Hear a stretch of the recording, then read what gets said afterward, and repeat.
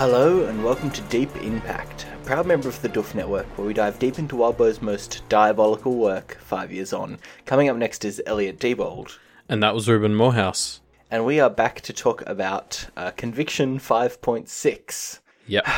So, Blake is still barely holding himself together, but they've decided, yay, let's fight a demon.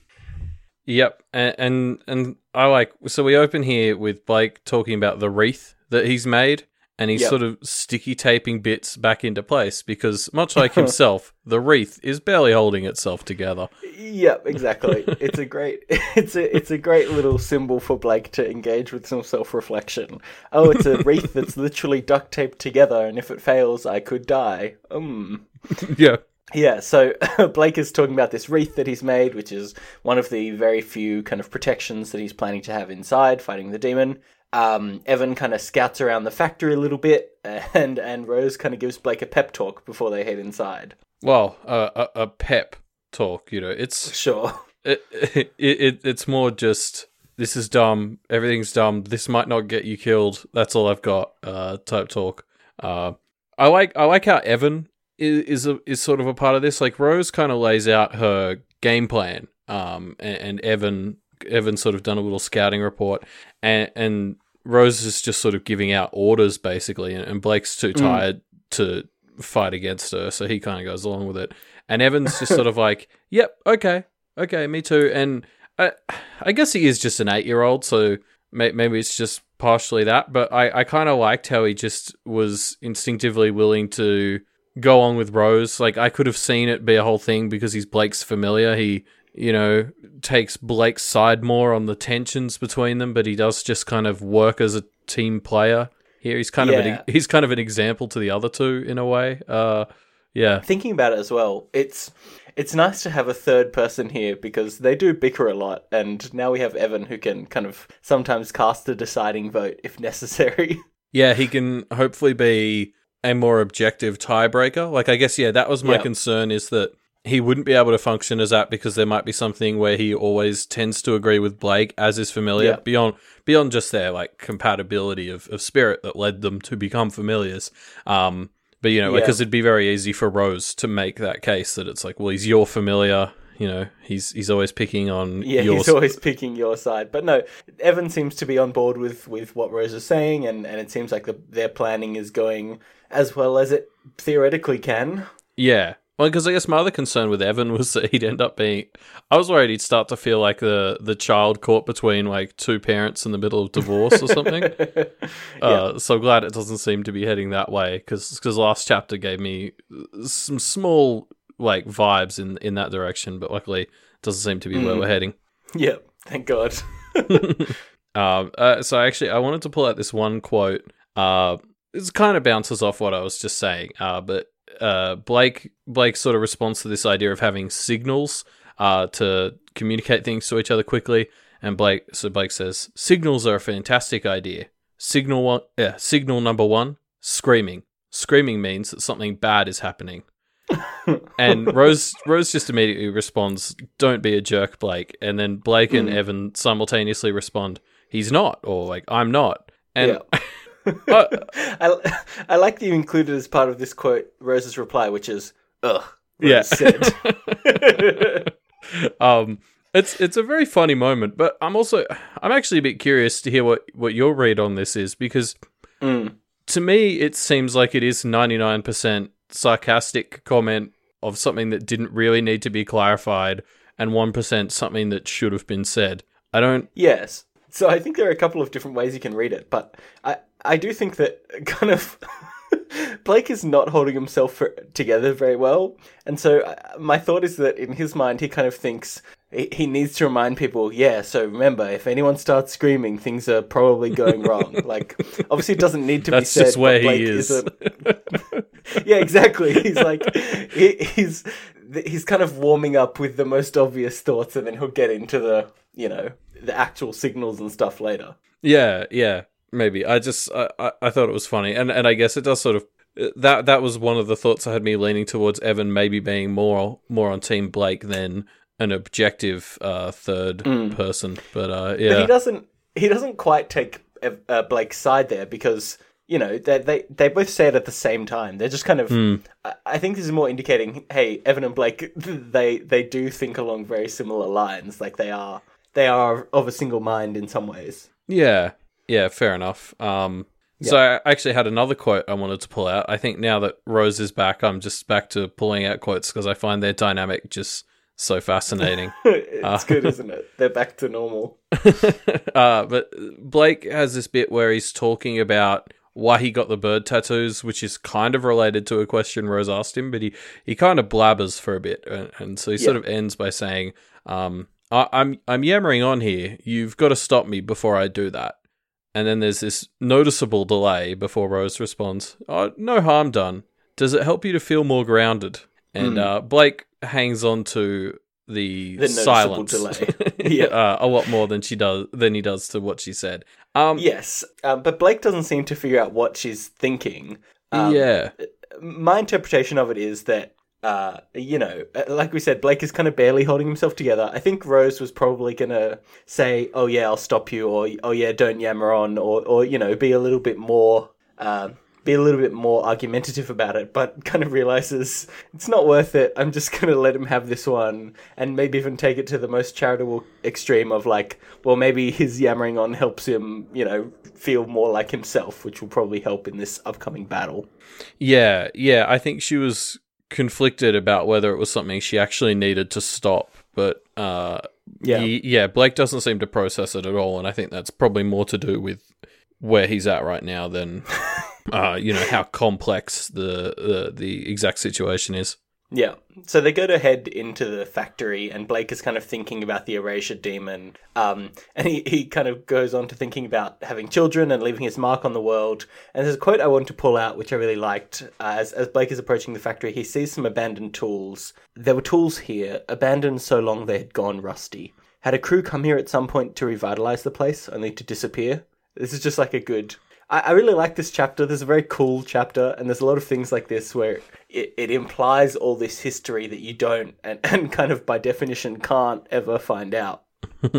It's all great sort of set dressing. Like we're really building the layer of this demon up to just reinforce how powerful it is, really. But I found in Blake's little monologue here, he had this interesting thought. So he talked about how he didn't really want to have kids because basically he thinks his parents did a pretty shit job, and so he's not really interested in messing up his potential kids. And then he has this thought about how, though, in saying that, he did want to leave his mark on the world. And I think his sort of exact quote is, "I want to leave like it in imbalance. Like if the world is balanced at the moment, then I want to leave it unbalanced," which is really not what you want to hear from someone with access to the Thorburn library. I wouldn't think. Yeah, I mean, he kind of is thinking about it along the lines of, like, I want the world to miss me when I'm gone, right? But he does use these terms. He says, "Oh, I don't want the universe to be able to restore itself to balance after I'm gone, like I didn't exist." Which is a wild way of saying what is, not an uncommon thought for people to have. Like the phrasing that he uses specifically, I think, is what makes it concerning to read. Just because he's using all of the exact words that tie into these concepts of karma and spirits and stuff, and it seems very deliberate that he's thinking that in a very concerning way. It was just this moment where usually I'm always thinking Blake's doing things for the right reasons usually, but I read that paragraph and I was like, wait, what are you saying? Like, hold on. Yeah, and maybe we can even take this to the most extreme interpretation, and Blake and everyone's been thinking, oh, Blake is weak enough that he might have been possessed here. Maybe this is some kind of like subtle, alteration of the way he would normally express something in a way that is expressing it in possibly the worst way. Yeah, I like that. Maybe we are planting seeds for the eventual persona of whatever's possessed him. I also like this bit where he asks Rose if she thinks her mum and dad will miss her, and she's like, "You mean my fake mum and dad from my fake memories?" And he's like, "Yeah." She's like, "Well, yeah, of course they would. Why?"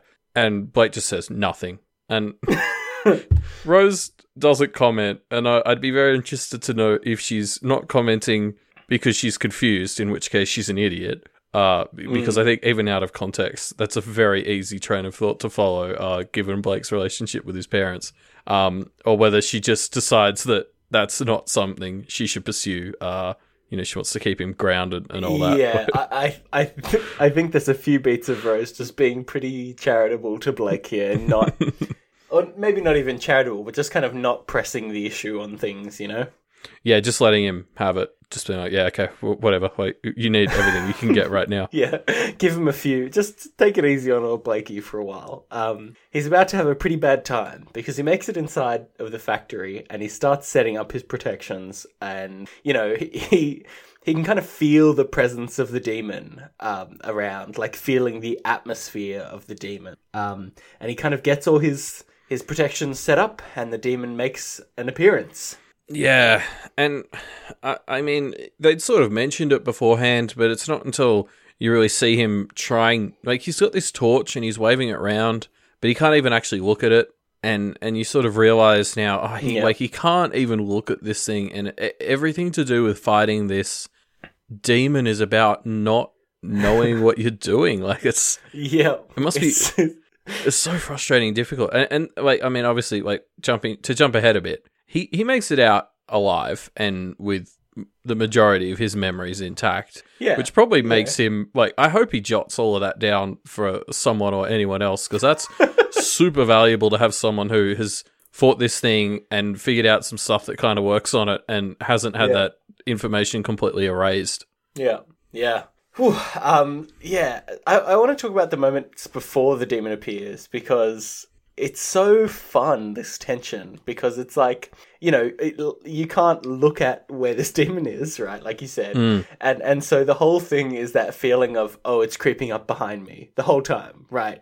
And there's a few moments where it's kind of, Blake, he's been in there for like 2 or 3 minutes and he hasn't seen it, and you're kind of like, where is this demon? Is it going to make an appearance? Is something else more tricky going on? And it just kind of worms its way inside your head of like, what the fuck's actually happening here? You can't even guess. It's awesome.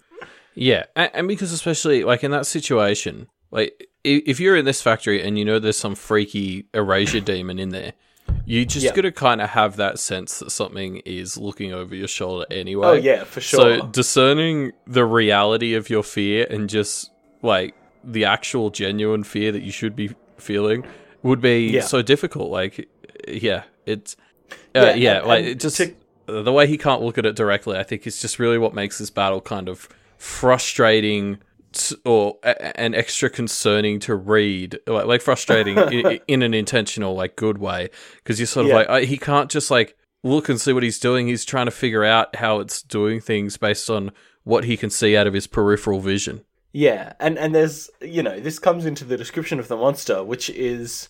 Blake looks at it, or doesn't look at it, kind of pictures it in the corner of his eye, and it's a very hard thing to picture, because you're only getting half of a description of this creature, and it never really kind of has an analog in our world that you can kind of map it to help yourself picture it too easily. Yeah. I mean, so I'm someone who kind of skips over physical descriptions of people and things in books as I'm reading. Like, I don't know why, but I just sort of tune out. I struggle to make mental pictures of them. Like, to reference Worm, reading the Echidna arc, I didn't understand Echidna's physical description at all. And so as it started getting on, I was like, I think I actually need to understand what Echidna looks like. And so I went and looked up fan art and just used a picture because I didn't want to have to read the description again. And going back, even reading this one a second time, I still don't think I understood what this demon looks like. Is there fan art of this demon? Because I think I need it.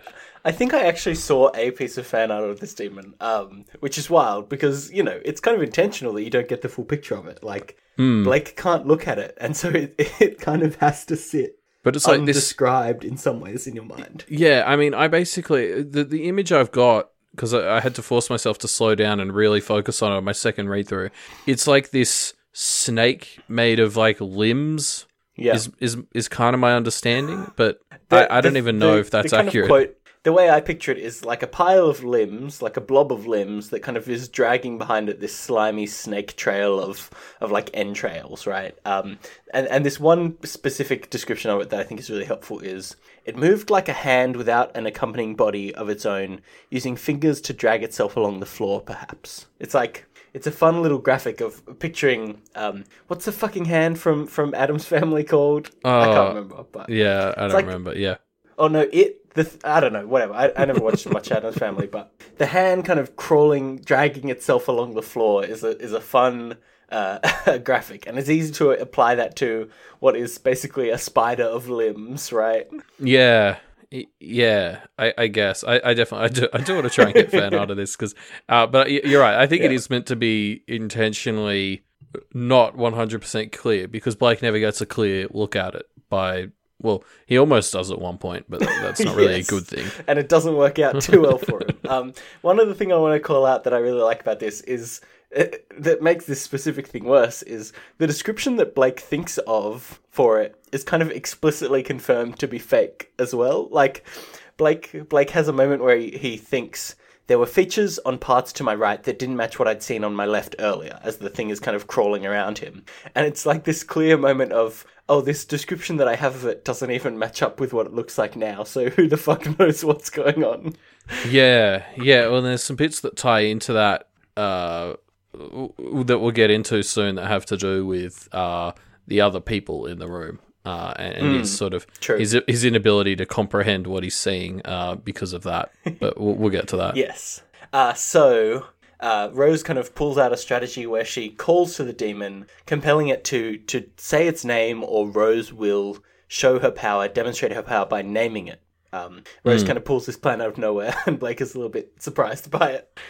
Yeah, he seems a little bit annoyed that like she hadn't told him that this was a thing that was like common or a tactic that you can employ. It's hard to feel sympathy for him on that front, really. Yeah, like because. Yeah. I mean, that's his go-to move is just come up with stuff on the fly. And his improper plan, yeah. And honestly, for all we know, Rose may have actually run this by him and he just didn't really process it and forgot. Like, who knows? Yeah, it seems possible, doesn't it? It works. Yeah. I mean, it seems to work pretty well. The demon seems to react to this and kind of... Yeah. The vibe changes, and I don't know, I got this, maybe this is like anthropomorphizing it too much, but I got the vibe of it kind of realizing, oh, I shouldn't play with my food here. Let's actually, do this. Yeah, it does seem to, because I mean, this is the point where it like legitimately just sort of charges him and attacks Blake, and that is a bit of a vibe change from just it seemed to be enjoying spooking him before, because like if it really wanted to kill him, it seems like it could have done it already. And it tries to now. So it kind of charges Blake, and there's this moment of him kind of being too slow to react to be startled out of the circle, which is what it seems to have tried. But it charges this circle of fire, and its wet flesh kind of is burned and sloughing off and falls on the fire and seems to put out enough of it that it can kind of grab Blake. Blake gets grabbed, but Evan is able to kind of use his magical powers to help Blake escape. And eventually it kind of takes enough damage that it kind of splits off into segments, and a part of it kind of gets into Rose's mirror dimension, and Rose is kind of gets endangered. Blake has to hold a mirror above himself to keep Rose inside the circle with him, and basically the space that they have to play with gets incredibly restricted, both in the real world and the mirror world. Yeah, and so obviously this is the bit as this attack's going on where Blake has trouble processing what he's seeing, and this pays off later in the this pays off later, and especially in a reread, as he realizes this is their companions dying. They brought at least 3 other people in here with them who they don't remember now. Those people are gone. So people, goblins, who knows what they are, but... Yeah, well, at least one was a goblin. That's basically all we know. The others had blood. That's all we know about them. I saw a comment in this chapter that I want to pull out because I thought it was really fun, which was somebody theorizing that some of the empty council seats that we saw when Blake first visited Conquest were people who actually were with allies to Blake. Like not all of Conquest's council was an enemy to Blake, and some of them actually helped out and didn't work out so good for them, which is a very fun comment. Yeah, I like that. Because, the only people he remembers are the people who didn't want to help him. It'd be interesting to see if this marks a bit of a turning point in the story where suddenly there are just more neutral or friendly-ish others and practitioners, because it turns out all the ones he managed to get, or most of the ones he managed to get on side up until now, all just got killed. And so, June and Leonard were left behind, and Blake actually had a bunch of other, tools at his disposal, but not anymore. Well, yeah, we won't ever know, I guess. But yeah, props to Sir Fuente for calling this. We brought that up in the comments in 5.1. That was a great little prediction, and I also think shout out to Wildbow for figuring out how to do this in a way that makes sense. Like, I think my response to that comment in 5.1 was that if that is a thing, we could never know about it, but Wildbow sort of found out a way to have it so if Blake... Well, if there's leftover bits, if the demon doesn't get the ball, like when it squirts their blood on the wall, Blake can remember that, and he has the ability to infer that was once a person. Yes. It's very fun. I love this whole chapter. I don't want to talk about this too much, but there are a lot of things in this chapter that are just very fun. Yeah. Here's a line that I want to pull out. Blake says, "It dawns on me," I whispered, feeling somewhat numb, "that we really should have hunted this demon in daylight." It's just a fun little beat of like, oh yeah, this thing's hurt by light. Oops. Also, Blake, you didn't need to fight it right now this evening, you say. Interesting. Yeah. If only someone had tried to tell you that before. And I mean, this is sort of how he opens the discussion that he's about to have with Rose about what they should do next. And I think this is essentially his way of saying, I fucked up. What are we going to do? Because this is essentially him basically admitting we should not be here right now. And I think the implication of that is I'm the one who made us be here right now. I'm sorry. I guess we'll get into this in a bit, so I don't want to talk about it yet. But it's interesting. Rose seems to want to double down on like, all right, we're here. Let's fucking do this shit. Yeah, and Blake is the one who's like, actually, no. Let's. There's a bit of a turnaround in a sec. Reversal. Yeah. Anyway, so they're fighting this demon, and Blake accidentally looks at it. And it infects one of his eyes, and he has to kind of hold fire up to his eye to burn it out before it kind of spreads throughout him. And, during this time, of course, can't miss an opportunity for him and Rose to have a bit of a bicker. Yeah, I mean, this argument that they have is just ridiculous. Like, they're basically... It's so nonsense, right? Like, they start bickering about the gender pronoun that is appropriate for this demon, which is just not at all a concern at this time.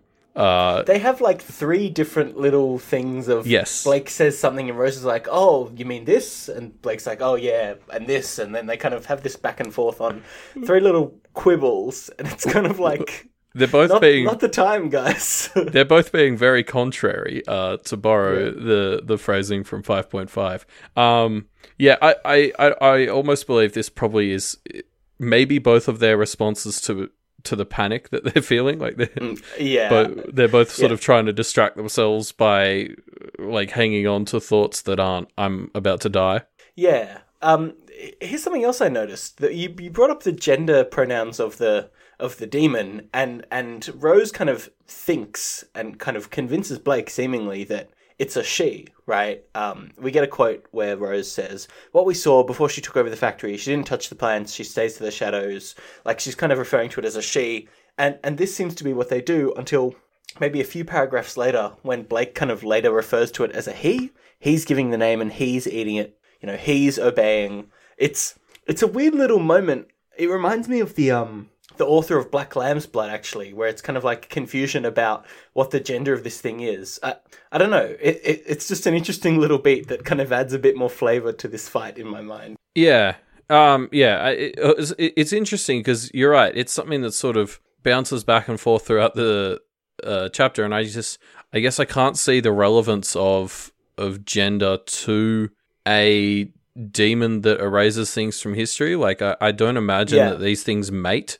So I guess I can't imagine why it wouldn't just be an it. Yeah. But what the kind of reading I have on it is, it does this thing where it kind of says its name out loud and then eats the ending of its name so that they don't remember it, basically. Yeah. And I think this is kind of a similar thing. It's like erasing information about itself, and obviously the gender of the demon isn't a super important thing, but having all this information about it be contradictory or confusing or unknown is obviously, I like that. It can only help in these situations, right? Yeah. So Blake and Rose kind of realize we're pretty fucked. We need to figure out what we're going to do. We didn't think this through. We shouldn't have done this tonight, etc., etc. Rose, you were right. And try and figure out what they should do next. So Rose suggests that it might have a kind of heart that they can find if they dive deeper into the factory. Blake kind of has an idea of kind of burning some wood to get a more long-lasting fire, and I don't know, he didn't really think it through past that. But Blake kind of realizes Evan has a plan. Just get out. Just get the heck out. Yeah, and I think this is actually a moment. We just highlighted their little bickering quibbles just now. But once they actually start trading the plans, I think they're both pretty fair. Like, Blake is like, here's my plan. It just kind of buys us more time, maybe. And Rose is like, here's my plan. It involves just doubling down and is super risky, but might actually kill it. And they're both sensible about weighing the pros and cons of both of their plans, until Blake just sees Evans and is just like, yeah, this is better than both of ours. Like, let's just do this instead. Yeah. I find it funny that as soon as they both start to think logically and fairly about each other's plans and conversation, they just immediately go to Evan. Anyway. Yeah. Turns out neither of them was right. Yeah. And we get, this is the last of these moments I'm going to bring up with, but we get a little beat where Blake thinks that he has forgotten something to light the torch. He's kind of checking his pockets and realizes, I don't actually have a lighter. And Rose is like, no, that doesn't make sense. Blake says, I don't have anything. And Rose says, you lit the circle. And it's just this kind of moment of Blake genuinely stopping and thinking, I guess I didn't bring anything. Yeah. Yeah, it's, and I mean, it works on reread as well, because again, as you're sort of going through, Blake just comments that the fire lit very quickly, but there's no hints as to what may have done it. Yeah. So it totally adds up. It's great. Yeah. Blake kind of gets an opportunity. He throws Rose out the window, and he has to run about 40 or 50 feet to the door. I mean, not run, because he literally is too beaten up to run. He has to kind of hobble his way towards the door. Evan kind of has been using his body to block out some moonlight and stops doing that, which kind of does a burst of light that the demon overreacts to and backs away. And Blake kind of has a chance to run towards the door. Yeah, well, hobble, I guess. Would probably be a better verb. Amble towards the door. I think he specifically mentions that he's sort of trying to run, but he reckons a normal person would outwalk him at the speed he's going. It's just it's really well written. Like, the intensity of Blake arduously traveling, slowest walk. Yeah, this arduous 15-meter chase scene type thing. Or this monumental task of walking 15 meters is really good. But he does it. He makes it out. He along the way has kind of grabbed an arm that was detached from the demon at some point during the scuffle. Yeah, which again, that's that's very valuable. That he got an arm. That's something that they can use to do stuff with, probably. Maybe he can sell that to Conquest. Like, hey, here's the arm. He did it. Here's its arm. Does that count? No, I do think it is kind of evidence that they have that they kind of gave it an honest try, and so I think it'll help out until the point that Conquest takes it from them. But so he has made it out. Didn't take out the demon, but you could presumably use it to summon the demon. I don't know much about summoning and how that works, but having a piece of they might need to know more of its name. You would think. I don't know. Who knows? Yeah, that's true. He's out. He did it. He did it in a sense. He escaped. He survived his own terrible plan. Yeah, well, it's funny because he makes it out. He basically falls flat on his face once he's like safely out of the factory, and basically thinks to himself, I failed. Now I've got to go fight Conquest. Shit. Like, it's Yeah. it's like, how's he going to possibly fight Conquest in any way, shape, or form after this? Yeah, it's true. I think, the chapter even closes out with him thinking, I nearly died. How the fuck am I going to do this? Yeah, Blake. Yeah, good point. Anyway, that's the end of Conviction 5.6. Oh, actually, the end of all of Conviction if you don't count the interlude that's happening next week. Oh, interlude. Cool. Yes. And so for our bonus bit, this time I just want to talk a bit about the demonic choirs that we learnt about last chapter from Rose. We kind of hinted about it. Yeah. Yeah, we basically said we were going to do this. But I think the 7 choirs map pretty well to the 7 days from the creation myth in the book of Genesis. And some of our listeners are probably already familiar with this idea, but I thought we'd run through it just because some of the links between the choir name and what God did on that day aren't super obvious. Like, you wouldn't pick them just by themselves. They only kind of work when you know the order. They're only obvious when you know the order of all this stuff. So to get started, the first one's pretty obvious. On the first day, God created light, and the first choir is the choir of darkness. So that's fairly straightforward. That's a pretty clear opposite. Yeah. And I mean, it goes beyond just the concepts of light and dark. Like, light is knowledge because it's usually humans' primary sense, and dark sort of in almost unanimously and stuff symbolizes like not knowing things and the unknown, which obviously fits in with this demon of the first choir that we're fighting right now. Something. And to extend beyond that, creation is obviously it's the first day. Now things exist. And so the dark choir kind of counteracts that by being about not creating things, not existing, destroying in the ultimate sense, as this demon does. Yes, exists exactly. Sorry, because I don't know if I said that in my preamble, but obviously all these choirs seem to symbolize exactly undoing whatever was done on this day by God in the creation myth. Yeah, which is fun and something that I don't think many people have picked up on, just because I definitely didn't pick up on it through my first read, and I was reading comments and stuff, so it seems like we've got a hot scoop here 5 years after the fact, Elliot. Maybe. Anyway, so the second day, God made the firmament, which we've had referenced in Pact before, and this goes up against the choir of chaos. So the firmament is basically like the biblical word for the sky / like heaven, and really what God did here was divide the universe into 2 sections.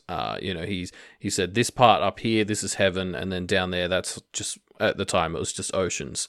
And so it's all about like the very basics of order in the universe is sort of how I see what he did on this day. Like, he said, this is tier 1, this is tier 2. And so presumably the choir of chaos is all about disrupting very fundamental orders in the universe, I guess. Like, I'm not exactly sure. At first I wasn't exactly sure how a demon of this choir would operate, but I've actually kind of decided that this might be where Barbatorum would perhaps sit, because he's usually all about targeting powerful figures and bringing them down. So it's all about taking the heavens and bringing them down to earth. He blocks your access to the afterlife, which obviously ties into the concepts of heaven and hell. That's the one that to me kind of clinches it the most. Is he can block access to the afterlife. That perfectly fits chaos as the opposite of the firmament, I suppose. Yeah, and then obviously he can enter domains, which are meant to be where you're sort of your own little god, and there's all these orders and rules around those. Yeah. So then on the third day, God made the earth and chucked vegetation on it, and this goes up against the choir of ruin. So again, like we've got plants and stuff, and they're all about growth, really. And he grew the earth out of the seas on this day, and so obviously ruin is the opposite of growth. So this is another one of the probably the more simplistic turnarounds. Yeah, it's a pretty clean. Clean flip, I suppose. Yeah, we've got a bunch of demons who are all about doing the opposite of growth. So presumably, like, demons of the third choir are all about like undermining things. Like I wouldn't be surprised if like global financial crises had to do with demons of the third choir or something like that. Yeah. So then on the fourth day, God made the sun, the moon, and the stars. And this goes up against the choir of madness. And that actually makes sense because Genesis goes into it a bit more. But when God created the sun, moon, and the stars, that's also when he made like the seasons, and he made like day-night cycles. And it was all about adding like rhythm and cycles to the universe. And so, madness is the opposite of having like routine and stuff. Is my interpretation of this choir. Yeah, I see that. I don't know. This one's a weird link to me because I get, the sun and the moon and the kind of natural cycle of things. Obviously opposes madness, which is all about things being kind of out of sync with the natural order, but that is kind of the same as chaos to an extent, right? I don't know. Yeah. This is the one that to me is the least solid in my head. No, I'd agree. This is one of the ones that I think is probably the maybe the biggest stretch by itself. For how I'm currently picturing it, anyway. But I would see demons of the fourth choir here, disrupting natural cycles and sort of, so for humans that might be disrupting sleep. Sure. Like something as simple like that would probably be more something like an imp like Poe's equivalent in the fourth choir would do. Simple stuff like that, disrupting time and things as well. Making places cold in the summer. I don't know, all sorts of stuff like that. Yeah, sure. The fifth one is a bit simpler, maybe because we've seen it in action, but obviously on the fifth day, God made most of the animals, and then we have the fifth choir, which is the feral choir, and so this is what Pose was a spin-off of. Yeah, this is a pretty clean one to me. Yeah, God made all the animals, he gave them all the roles that they're meant to fill in the ecosystems, and demons like Poos come in and they fuck that up, basically. Yep. Just fucks with the natural order of things, makes animals the kings, makes humans the not kings. I don't know. Yeah, well, I wouldn't be surprised if they also just sort of can wreck ecosystems in other ways. Yeah. Would be my understanding of how the fifth choir could interact. Yeah. So then on the sixth day, that's when God made humans. He also technically made land animals here, but they fit better on the fifth day, so we'll pretend he didn't. And then this is the choir of sin. Yeah. So, this is essentially the choir that deals with very human and like high-level sentience sins. So we've already seen a demon of the sixth choir, which was that incest demon in Black Lamb's Blood, and that's a pretty good example of a concept of something that's really a sin by human standards, but you do like see it in nature and stuff. So it's like a human evil. It's not like against the natural order or anything, I guess. Yeah, succubuses possibly another example. I mean, they might be the kind of imps of this choir, I suppose. This is the most interesting choir to me, right? Because all the choirs are about kind of messing with the natural order, right? But the other ones are all kind of do that in like inherent ways, opposing creation, opposing karma, all that stuff. Whereas this choir is all about man's evils, which is fascinating to me. And we kind of talked about this at the time when we went through Black Lamb's Blood, because obviously what is taboo, what would be a sin kind of changes over time, right? Like back in the biblical days, homosexuality is seen as deviancy in the Bible, right? So, it's not hard to imagine that there would be a demon of the concept of homosexuality or something like that. But then does that demon lose its power as people kind of chill out a bit, or what happens there? That's a kind of idea that's very, very fascinating to me. I'd love to see a Pact spin-off that follows the adventures of a demon of homosexuality that just kind of loses its powers, kind of Terry Pratchett Small Gods style. Yeah, I agree. This would seem to me to be the choir that would have the most fluidity in its definitions, because the concept of what is human sin is probably the one thing on this list that changes the most. Yeah. I agree. It's interesting, like whether maybe some of these things are just inherent, or whether it is going off what the current definitions are. Yeah, totally. I find that kind of the implications of that world building very fascinating. I guess in Black Lamb's Blood, the author mentioned that the general consensus was the sixth choir was the least dangerous. I think was sort of roughly what they implied. They said that it's often underestimated because of that reputation. I think it's the seventh choir. The seventh choir that is referred to as the seen as the weakest of the choirs. Okay. Oh, well, speaking of... Good segue. So on the seventh day, that's the one God rested, and we have the Sabbath, and then the final choir is the choir of unrest, which again, in English, that's a very simple translation right there. So we have a choir that I guess disrupts, rest or the ability to just lie. Like, I wouldn't be surprised if Blake has one of these hiding on his shoulder. Because he hasn't had a rest. Yeah, this is the demon that is possessing Blake, presumably. So this is the one that's referred to in Black Lamb's Blood as the weakest of the choirs, right? Like, actually, I'm going to do a bit of Pact Wiki quoting here at you, Elliot. This is from Black Lamb's Blood. The demons here work with intangible forces. However, it's the one that gets furthest in its goals because it's subtle and hard to get a grasp on. Yeah. I like that. Makes sense. It would be a little hard to imagine what kind of things the choir of unrest do, but seemingly they're the ones that operate in the shadows enough that they are able to get furthest in their goals. Well, I guess they're probably all about striking when you're relaxed and not expecting it, because that's kind of what the Sabbath was all about, was having your day off where you don't need to worry, and disrupting that would probably be something that the seventh choir might be all about. So the unpaid overtime is definitely an invention of the choir of unrest, is what you're saying, Elliot. Yeah, exactly. They have a very strong presence in the game dev industry. Yeah, Crunch Time is an imp of unrest that sits at Bethesda or whatever the fuck. Anyway, so that's a little bit of discussion of the demonic choirs and kind of theory crafting about them based off of the days of creation that they oppose. Very fun. We kind of talked about this last chapter, but I really love finding these kind of links and seeing the seeds of this world building and kind of extrapolating it out into what is hopefully the correct areas for these things. Yeah, like I know I'm only, by arc count, less than a third of the way through this story, but I already feel like I'm going to finish this story with this sense that there's so much more to the world of Pact than we've I don't even think it's a spoiler got to touch to say, yeah, for sure. This is such a rich and deep world already. I don't see how it could possibly feel like Wildbow's touched on everything he could do with it by the end.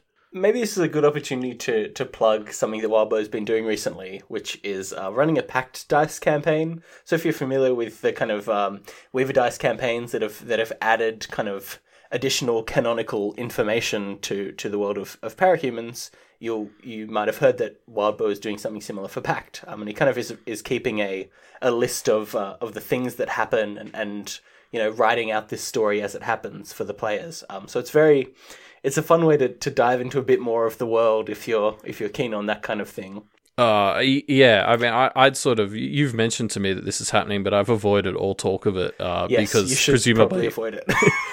I assume Pact Dice at its core is probably full of a bunch of spoilers I don't want. Yeah. But yeah, I mean it is, but it's also full of there's just one of the things I really love is there's there's multiple examples of different kinds of monsters that Wildbow had kind of on the back burner, but never really got a chance to see in the story, and so you get to just kind of experience these other little snippets of Pact, which is fun. This is all stuff this is all stuff I would love to catch up on as soon as we're done with this story. As soon as you're allowed, yeah. Yeah, especially because Pact Dice seems like such a good idea because you've basically got a built-in, karma is a built-in mechanic for the game master to punish players who are being idiots. It's great. Yeah, it seems like it would have a very fun kind of monster of the week format. Anyway. Yeah. So that's the end of our discussion on 5.6. We'll be finishing off Arc 5 Conviction next week with the Histories interlude for Arc 5. But before then, if you're interested in discussing Pact with us more, the place to do so is in our discussion threads, which you'll find down in the episode description for this episode. You can come and talk about your favourite ideas for what different demons might exist in the different choirs, or all kinds of fun stuff. Yes, and if you want to see what else is happening on the Doof Network, you can do so at doofmedia.com. Yes. Actually, they've just released an episode that I can't listen to, which is about Game of Thrones. Very excited to dive into that one when I am finally caught up. I think I'm halfway through season 2, so a few more seasons to go. Yeah. So obviously this latest Doofcast episode covered the premiere of the new season, and I think was pretty fair of the recent status of the show. But I guess while we're plugging that, we may as well. Elliot. Yeah. While we're plugging that, we may as well mention, as Ruben just said, he is making his way through Game of Thrones, and you can hear both of our thoughts on that over at MediaMDpodcast.com. Game of Thrones is our second most recent episode, I believe. Yes, speaking of MediaMD Podcast, that's our Twitter, at MediaMD Podcast, so you can follow us on Twitter if you want to keep up to date with everything. Also, something that we don't kind of plug enough is follow us on iTunes if you'd like. Review us on iTunes, that would be very helpful. We actually got a great review from Sandwich on iTunes recently, which was very fun. I always love getting reviews and hearing that people are enjoying what we're doing, so, if you like the show, give us a rating on iTunes. Yeah, and it really helps people see us and help spread the word, and hopefully that'll get more people into Pact and into the greater Wildbow community. Yeah. Now, Elliot, if people want to support the show, but they have more money than time, so rather than support us on iTunes, they'd like to do something else that costs money and doesn't cost as much time, what could they do instead? It's a terrible problem to have, and you should head immediately to patreon.com/doofmedia. Yeah, I'm sure it's a very common problem out there. Yes. Head over to patreon.com/doofmedia, and you can help support us and all the other great shows on the Doof Network, and help keep us afloat. Yeah, not just that, if you need a little more incentive, there are a number of rewards that you can get access to for supporting the show. Get access to our Discord, a number of different Patreon tiers that allow you to do all kinds of things, like suggesting things for the Doof Media crew to watch. We've got one for, they're doing one on Avatar The Last Airbender, which is coming up soon, so I'm kind of brushing up on my season 1 of that, so I'm in the know for it. Also on Patreon, you can find Wildbow's Patreon. If you're enjoying all the content that we talk about, well, it only exists because Wildbow wrote it in the first place, so support him doing the things that he continues to do. And we'll get more great stories like these, I suppose. You can find that at patreon.com/wildbow. Yeah, and apart from that, I guess we'll see everyone on Friday the 26th of April for 5.x. For 5.x. We'll see you then.